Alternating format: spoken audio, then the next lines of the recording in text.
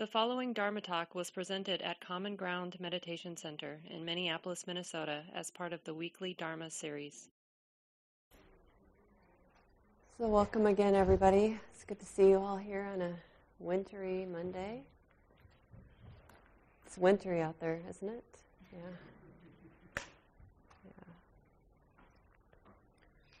So we'll spend a couple of weeks together talking about the 5 aggregates of clinging.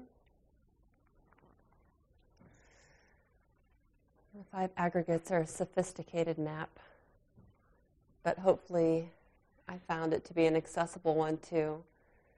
So hopefully what we talk about will be challenging and good to explore, and you'll find it useful too.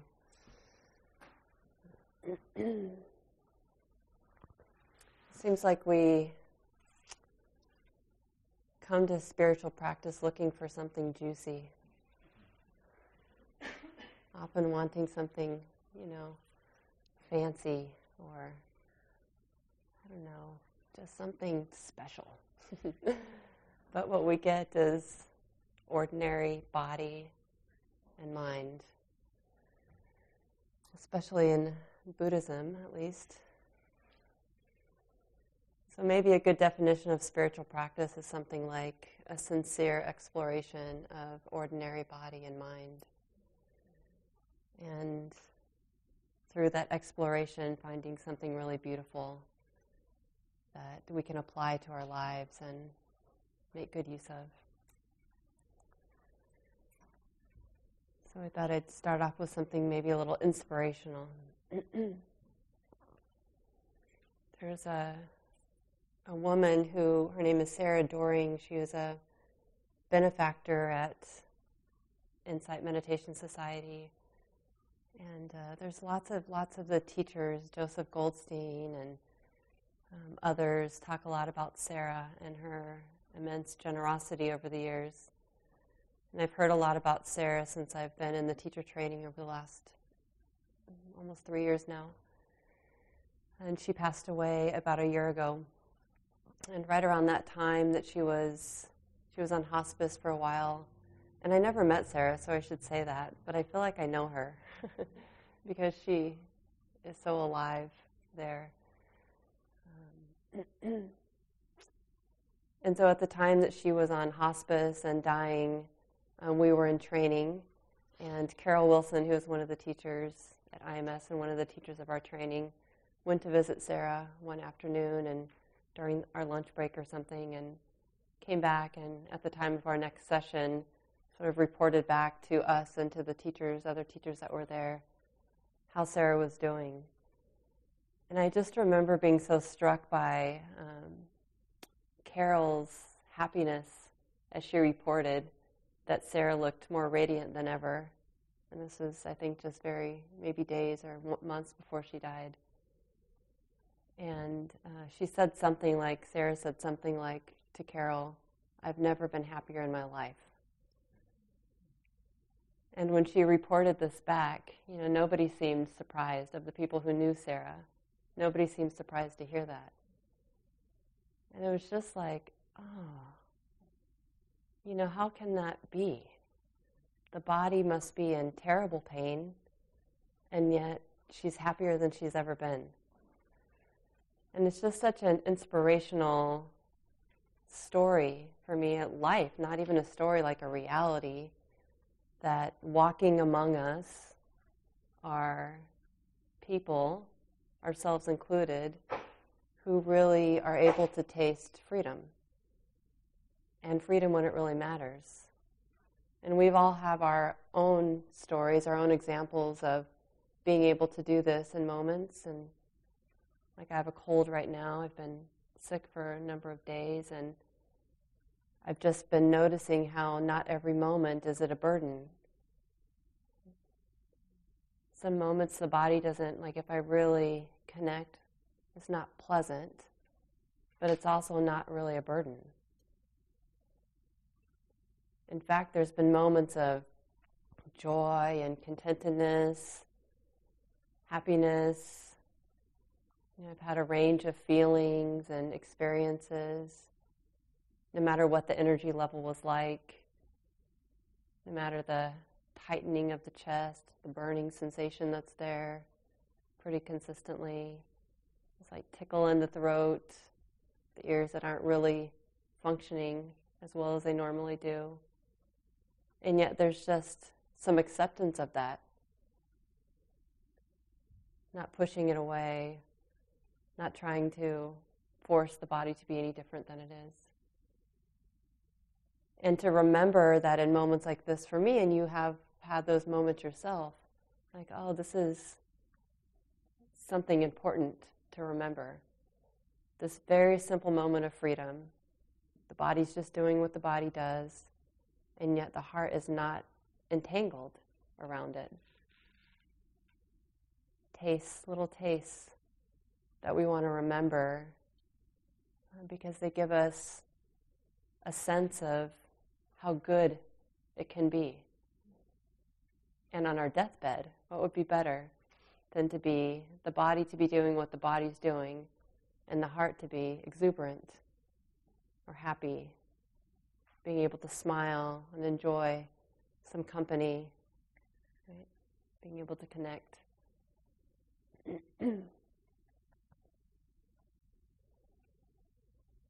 So noticing the value of looking,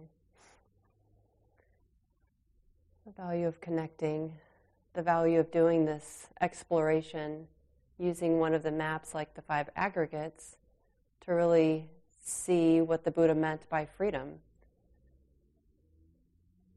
And this is, big deal. It's big deal practice.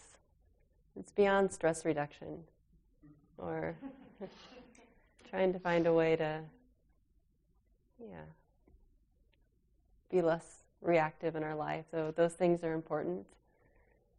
And this really points us, practice, this map in particular, really points us in the direction of a deep freedom.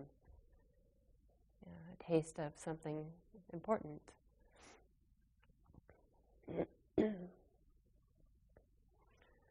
So the Buddha used this map. He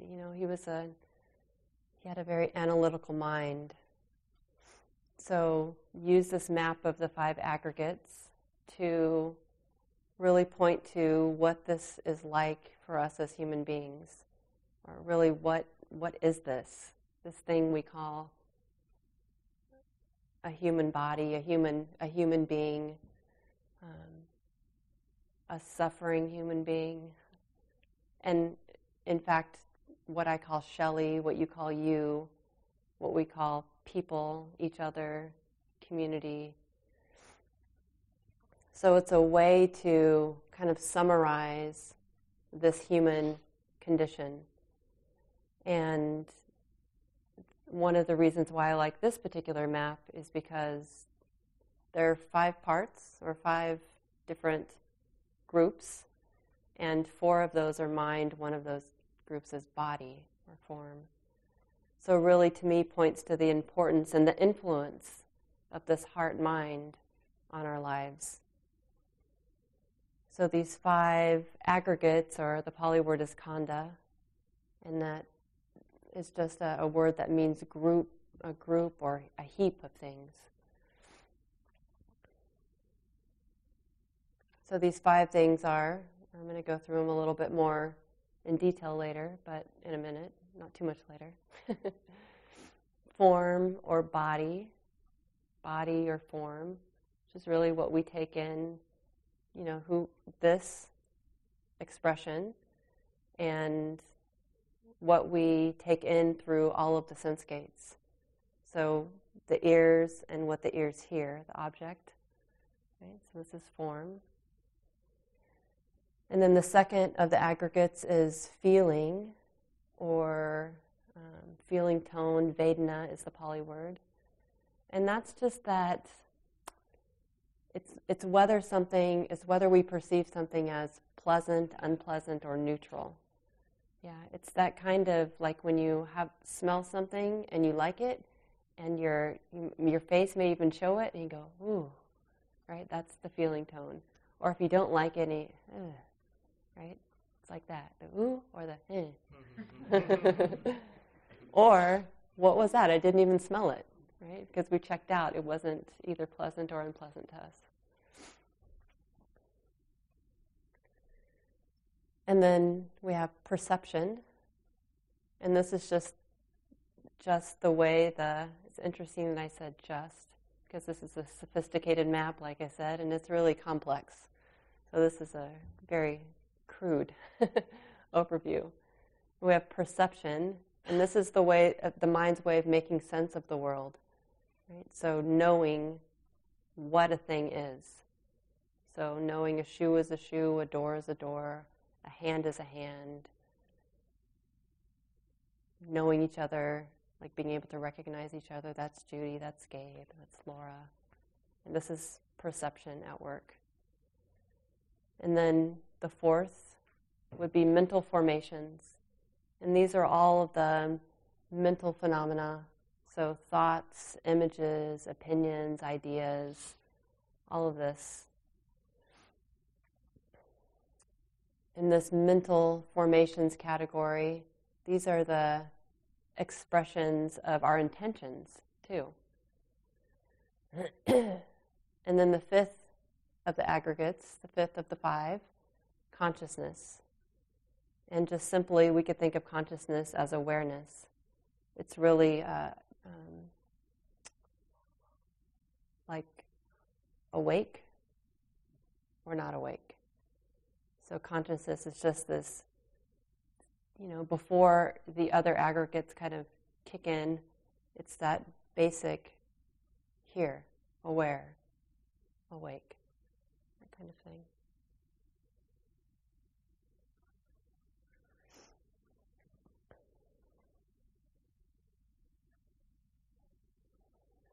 So these five aggregates is really the Buddha's way of demonstrating that there's no use in clinging to a thing, like this thing I call self, when a thing is not really a thing, but components. Right? So by breaking this self up into five different groups, it's hard to actually believe that there's a self there, right? And yet, as human beings, when we miss it, when we miss noticing the components, which we are doing all of the time, then we naturally think there's a self here. And when we think there's a self here, it's going to be painful for us because we're really going to suffer, right? We're basically misinterpreting our reality.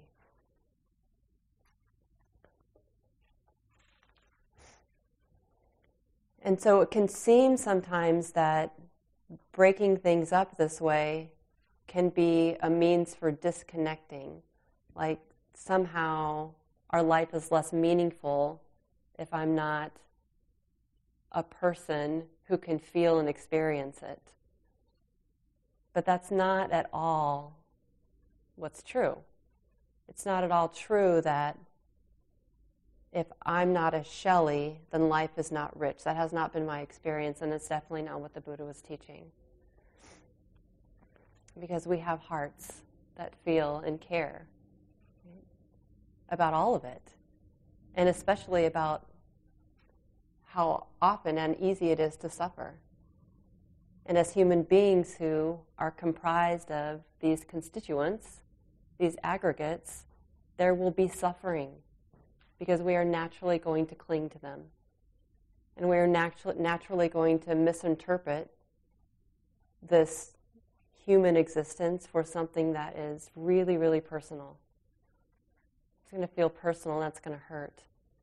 So we can have a lot of care and reverence for that reality and not take this as an opportunity to, be like nothing matters. That's not true. Everything matters. And when we suffer, when we are hurting or in pain, the only thing that we can do, the only appropriate response is a heart that cares about that. So a heart that cares about this difficulty of being a human being. It's not easy, right? And especially when we do what we do and take things and feel like life is really ours. It's really personal. We really want to have some control. We really want to have some say. And then we don't, or we don't have that kind of say or that kind of control. And it's hard. I mean, very simply, like, we don't have control over our bodies, do we? We think we do, and we can take care of them, and we can do some things to impact the health of our body and the strength of our body. But at the end of the day, the body has a life of its own.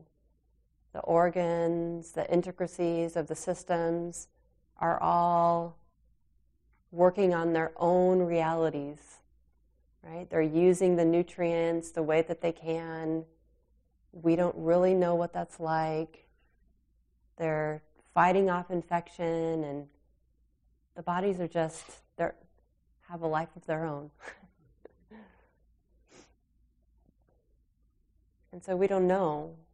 We really don't know. We don't ever really know when we're going to get sick or when we're going to stay well, right? When our systems are going to be resilient and healthy.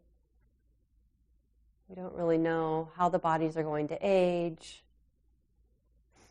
And yet we have these expectations for the body, that we're going to stay strong for a long time, that we're going to have this kind of energy, this kind of resiliency, this kind of strength tomorrow or next year or the next year.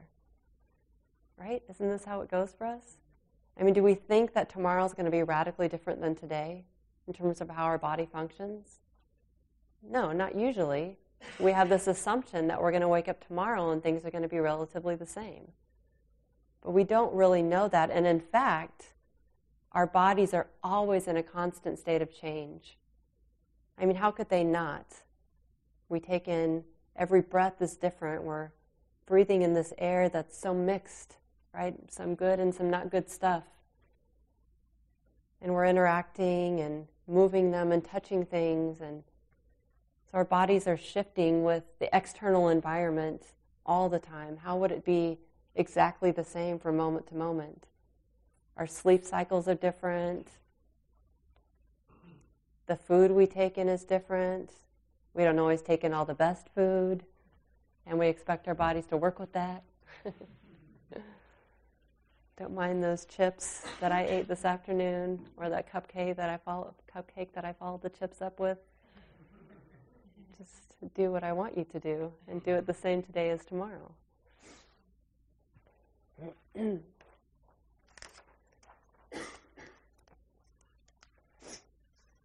So the Buddha talked about the 5 aggregates as the 5 aggregates of clinging. And this points to both the experience and the process. So the experience, the way we experience each of these phenomena, the way we experience thought, and the way thought, the way mental formations impact our relative ease or stress, right?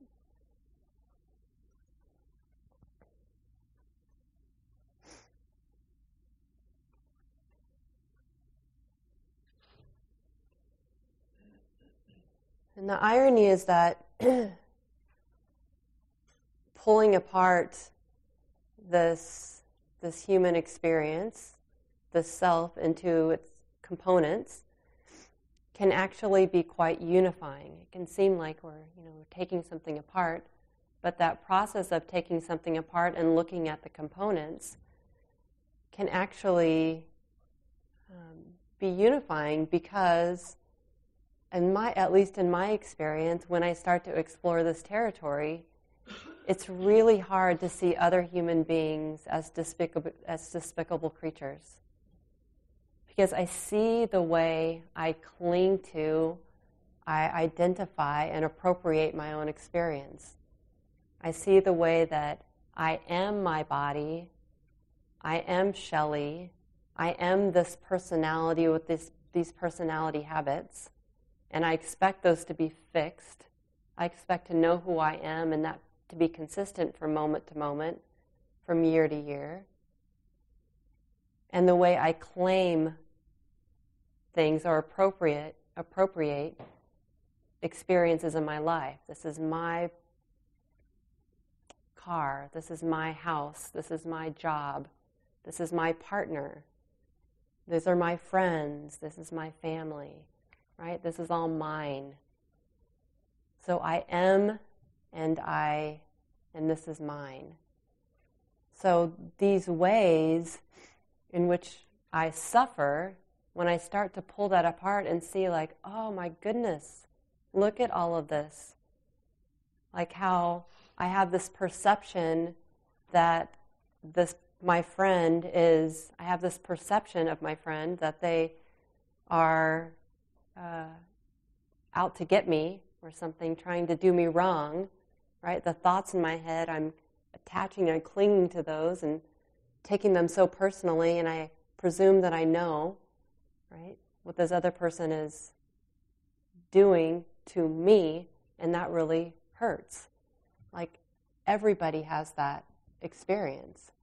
Not just me, not just you, but every human being has the same really painful experience. Every human being has a body, and in moments, the body feels unbearable. I was talking to my friend Jean Haley earlier today. She's another teacher here at Common Ground, and about body dukkha and how difficult it is, even with deep practice, in moments to really, like the word endure just came to mind, endure the pain of the body, to really fully be there in a spacious way with the body. Now, I just said that in moments, it's definitely possible.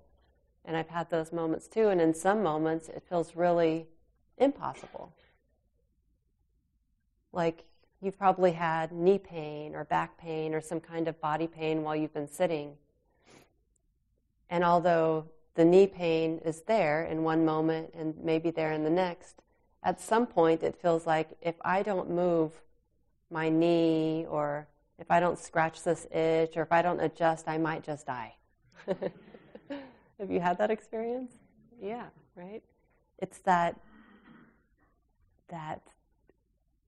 clinging to this body and this unpleasant, not liking this unpleasant experience. It's such a painful thing. And this is something that happens with every human being on the planet. So when I say that it's unifying, it's because it's easy, it feels easy when I start to see these things, when we can start to see these things, that it's easy to feel a little compassionate, like a little sympathy, like, oh my goodness, it is so hard to be you. I know that because it is so hard to be me. Yeah. And because it's hard to be you and it's hard to be me, it's hard to be everybody. I mean, everybody is hard to be you, right? Even politicians that we don't like, or other people in our workplaces that we don't particularly, that their personalities are unpleasant, or their ways are unpleasant, or their ways cause harm. Those people too, like, wow, that misuse of power, you're clinging to power because you are scared, and that is a very painful feeling. I know what it's like to feel scared. All of these patterns in our lives, all of these patterns in our hearts that are there, all of these ways in which we cling to self-identify, are just there. They're confused strategies to take care of ourselves. It's just this heart trying to be comfortable, trying to be safe, trying to find some ground and some refuge in a reality that is messy, confused, unsafe, uncomfortable, a world that's uncomfortable, unsafe, a lot of the time, all of the time, a lived existence that is always uncertain. And it's hard for this heart, this mind to really grok that And so we create all of these habits in order to find some ground, some way to keep going, right? Some way to feel safe enough to keep going.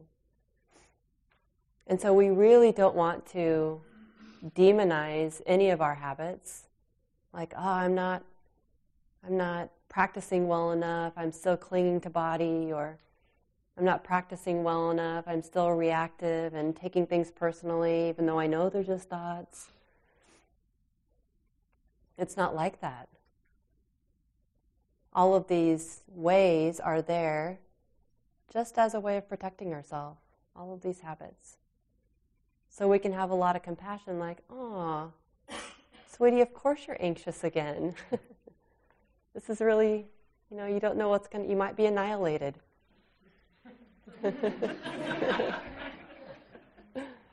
Of course. Why wouldn't it be that way? So a lot of the right move is always a lot of reverence, a lot of compassion, a lot of care.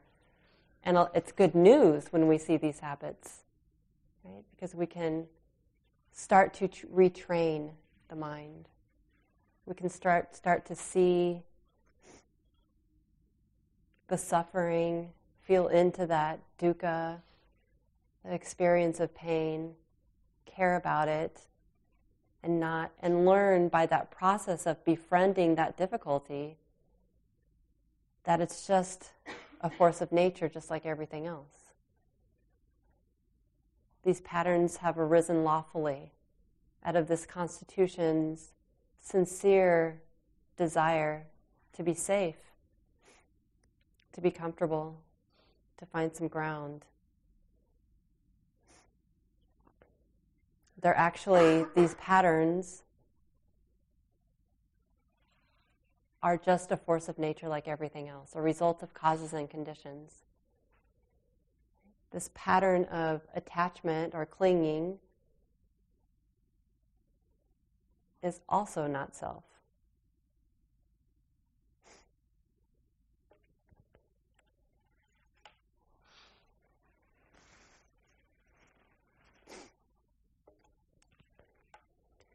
And these 5 aggregates, body, feeling, perception, mental formations, and consciousness are always happening, and they're always changing. They're in a constant state of change. They're always happening and in a constant state of change, but we don't notice them, and so we have this perception of continuity. So we don't notice them individually. We don't notice often perception arise, or we often don't notice feeling arise. And so the only logical conclusion is that this is that they're arising continuously, that there's some continuity there. They're all something, and that something is a self, is a Shelly, right? Because we don't see the components, we can only draw one conclusion, that this is me. We don't see perception, but we see Shelly. Easy.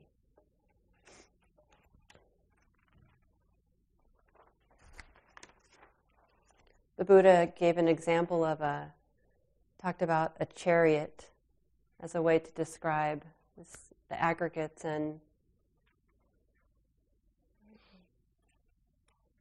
their part in creating a sense of self. And just like a chariot is made up of a bunch of different parts and different parts, right? A chariot is, I guess I don't need a better word. A chariot is just a concept, right? When you take the wheel off or the different named part off, those things are just those things, and there's no chariot to be found. A chariot is just a concept in the mind, right? Right? And the same way, when you take the aggregates and notice them each of them, there's no self to be found, right? We're just this combination of processes. We're just this flow of processes. This flow of processes of perceiving and feeling and scheming and planning and rejecting. So as long as we continue to hold a belief in the self, we will continue to grasp at these aggregates as being ours, and our identity will be limited as a result. So I want to read you the words of the Buddha.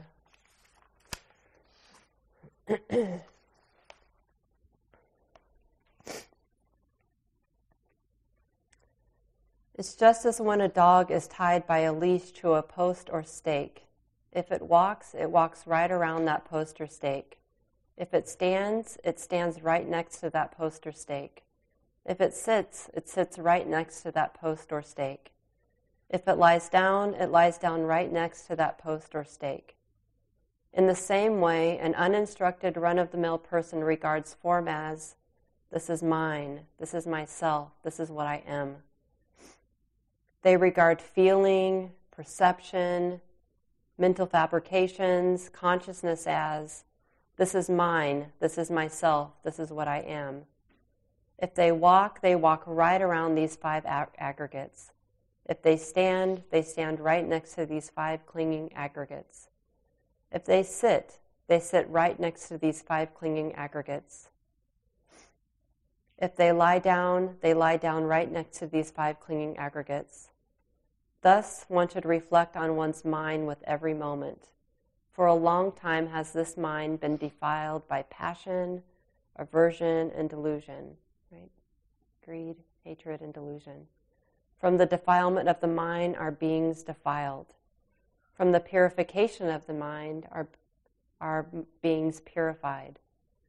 It's just as when there being dye, a dyer or painter would paint a picture of a person complete in all its parts, on a well-polished panel or wall, or on a piece of cloth. In the same way, an uninstructed run-of-the-mill person, us, when creates nothing but form, feeling, perception, mental fabrications, and consciousness. Now, what do you think, monks? Is form constant or is inconstant? Inconstant, Lord. And is that which is inconstant easeful or stressful? Stressful, Lord. And is it fitting to regard what is inconstant, stressful, subject to change as, this is mine, this is myself, this is what I am? No, Lord. Is feeling constant or inconstant? Inconstant, Lord. Is perception constant or inconstant? Inconstant, Lord. Are fabrications constant or inconstant? Inconstant, Lord. What do you think, monks? Is consciousness constant or inconstant? Inconstant, Lord. And is that which is inconstant easeful or stressful? Stressful, Lord. And is it fitting to regard what is inconstant, stressful, subject to change as, this is mine, this is myself, this is what I am? No, Lord. Thus, monks, any form whatsoever that is past, future, or present, internal or external, blatant or subtle, common or sublime, far or near, every form is to be seen as it actually is, with right discernment or right view. This is not mine, this is not myself, this is not what I am. Seeing thus, the well-instructed disciple of the noble ones grows disenchanted with form, disenchanted with feeling, disenchanted with perception, disenchanted with mental fabrications, disenchanted with consciousness. Disenchanted, they become dispassionate. Through dispassion, they are fully released. With full release, there is the knowledge, fully released. They discern that birth is ended, the holy life fulfilled, the task done. There is nothing further for this world. It's like everything.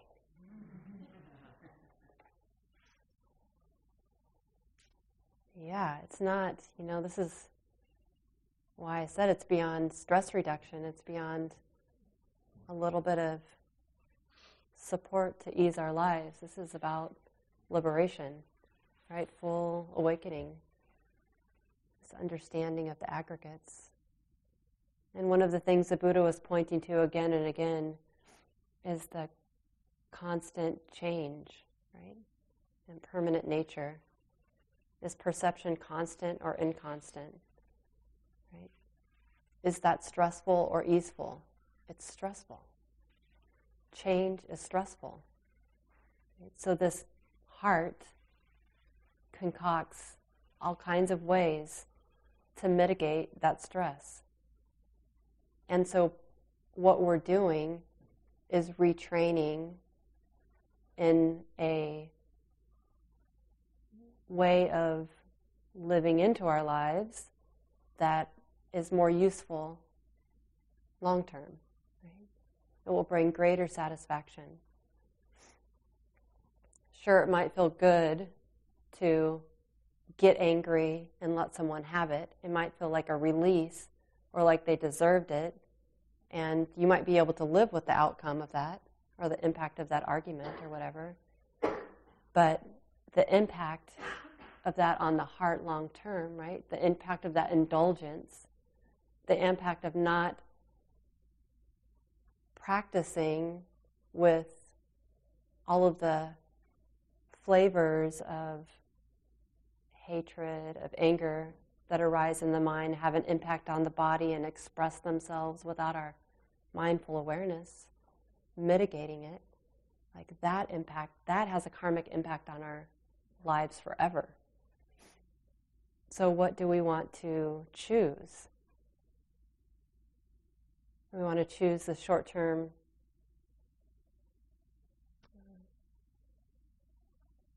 whatever, the short-term gratification, happiness, or are we going to invest in something that is going to go the distance for us, that is really going to support our lives and each other's lives in a strong and impactful way.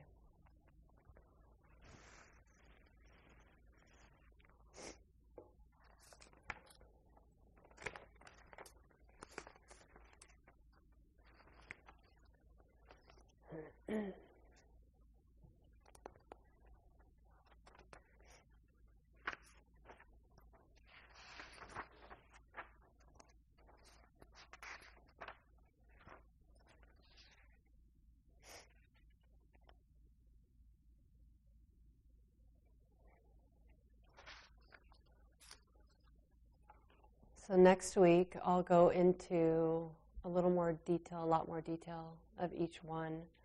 But this week, I just wanted to kind of frame a big picture and set them in some context for us. So we have a little bit of time for a discussion. If there are any comments or questions, or I'm really curious about what inspires you,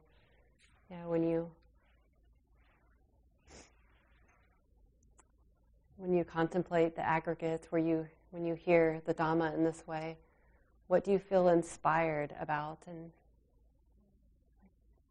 why do you want to take up the practice? Right? Why did you come to this class? As opposed to a stress reduction class, which is good too, and I teach that class. I know it's good.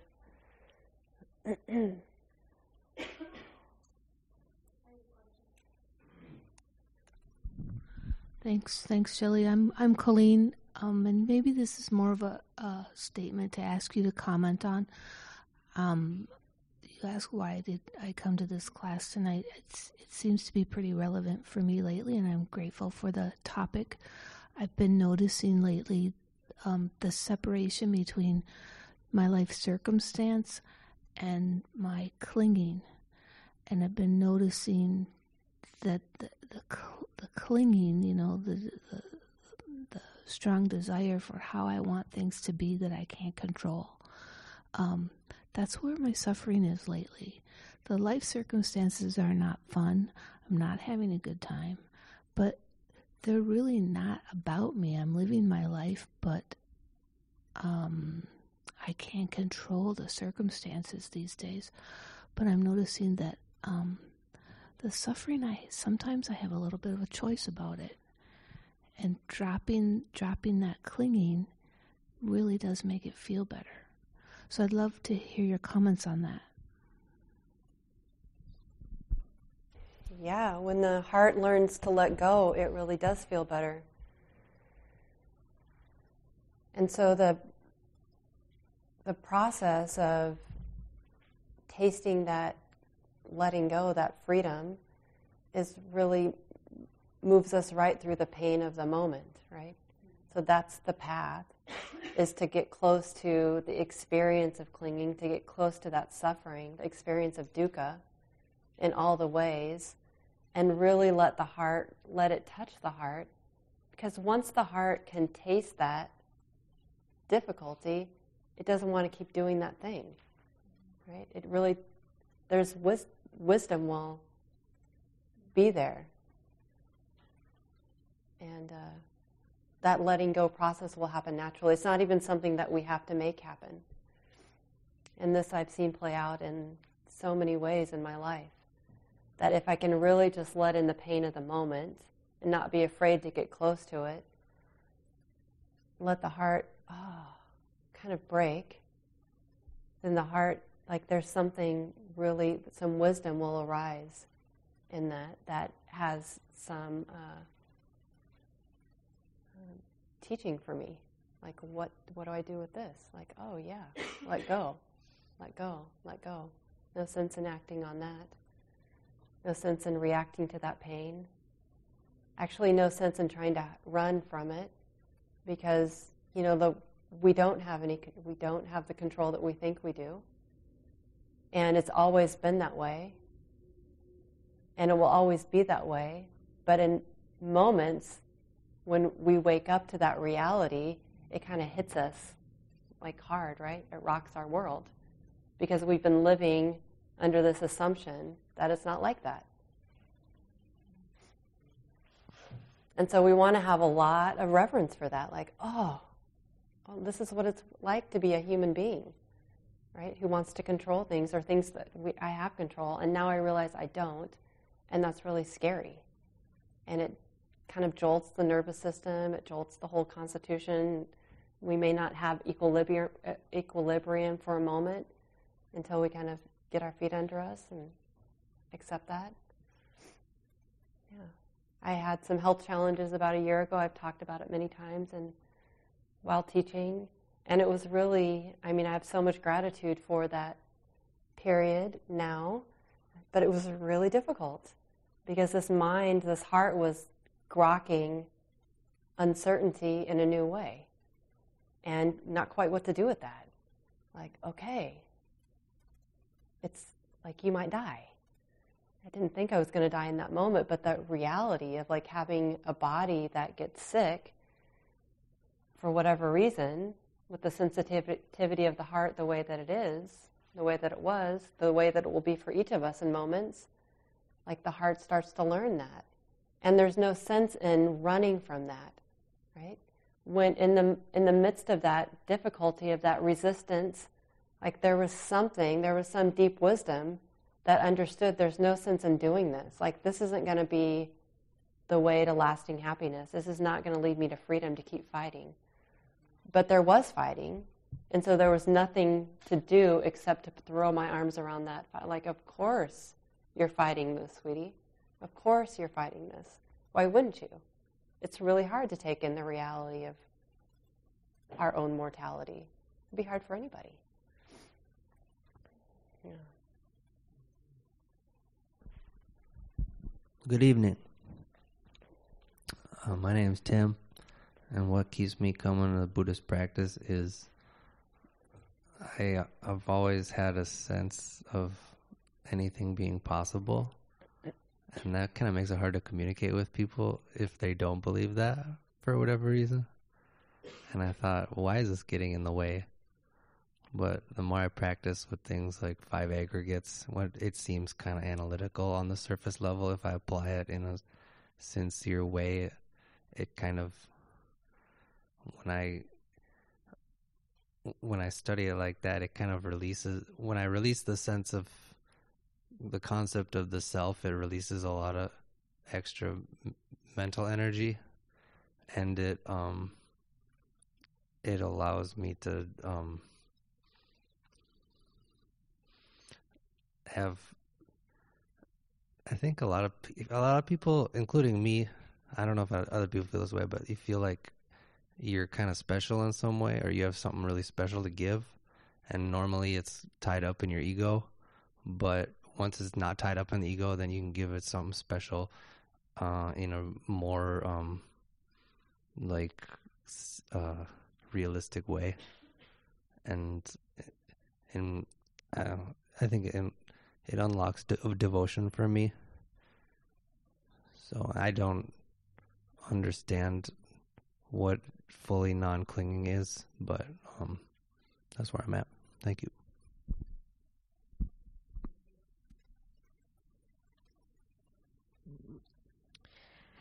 Yeah, I've been doing a little more formal practice lately than I've done in a long time.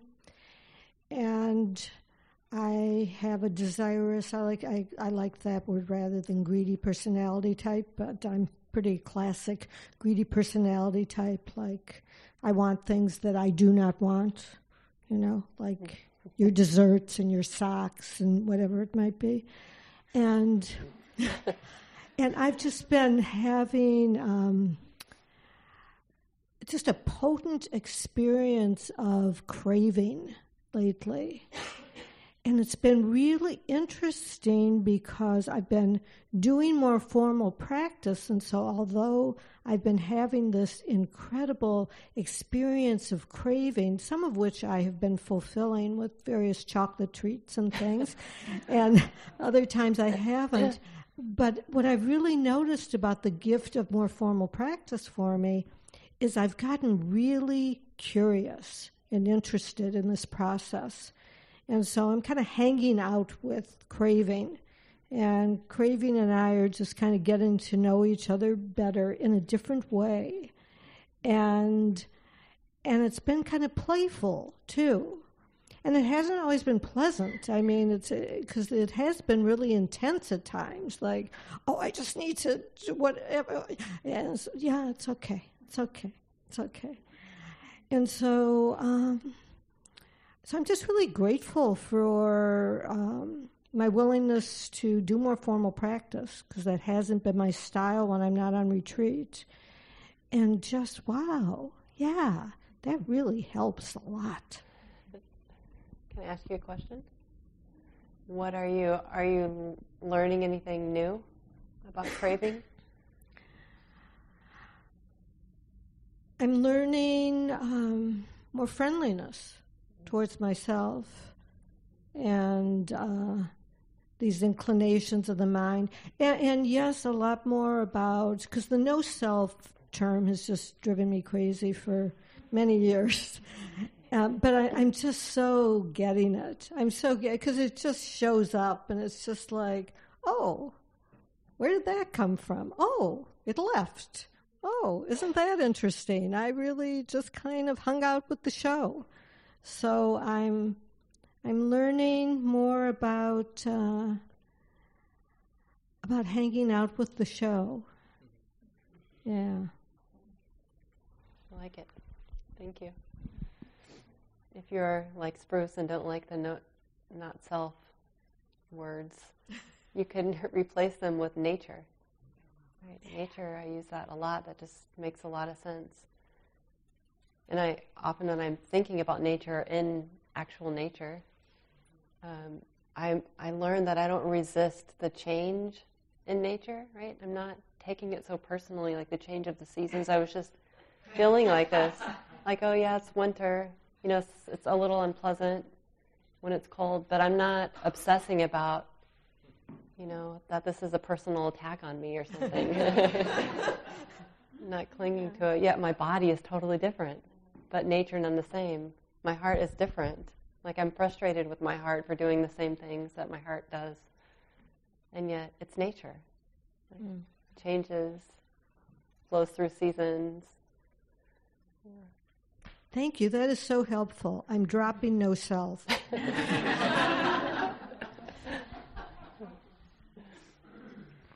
Time for maybe one more, if there's another comment. Or yeah, you're here. Hi, I'm Adam. I just think it's really intriguing when, with the five aggregates of clinging are when someone says that everything that like I think I am, that's what it is. And so yeah, it's as Mark says, really kind of provocative.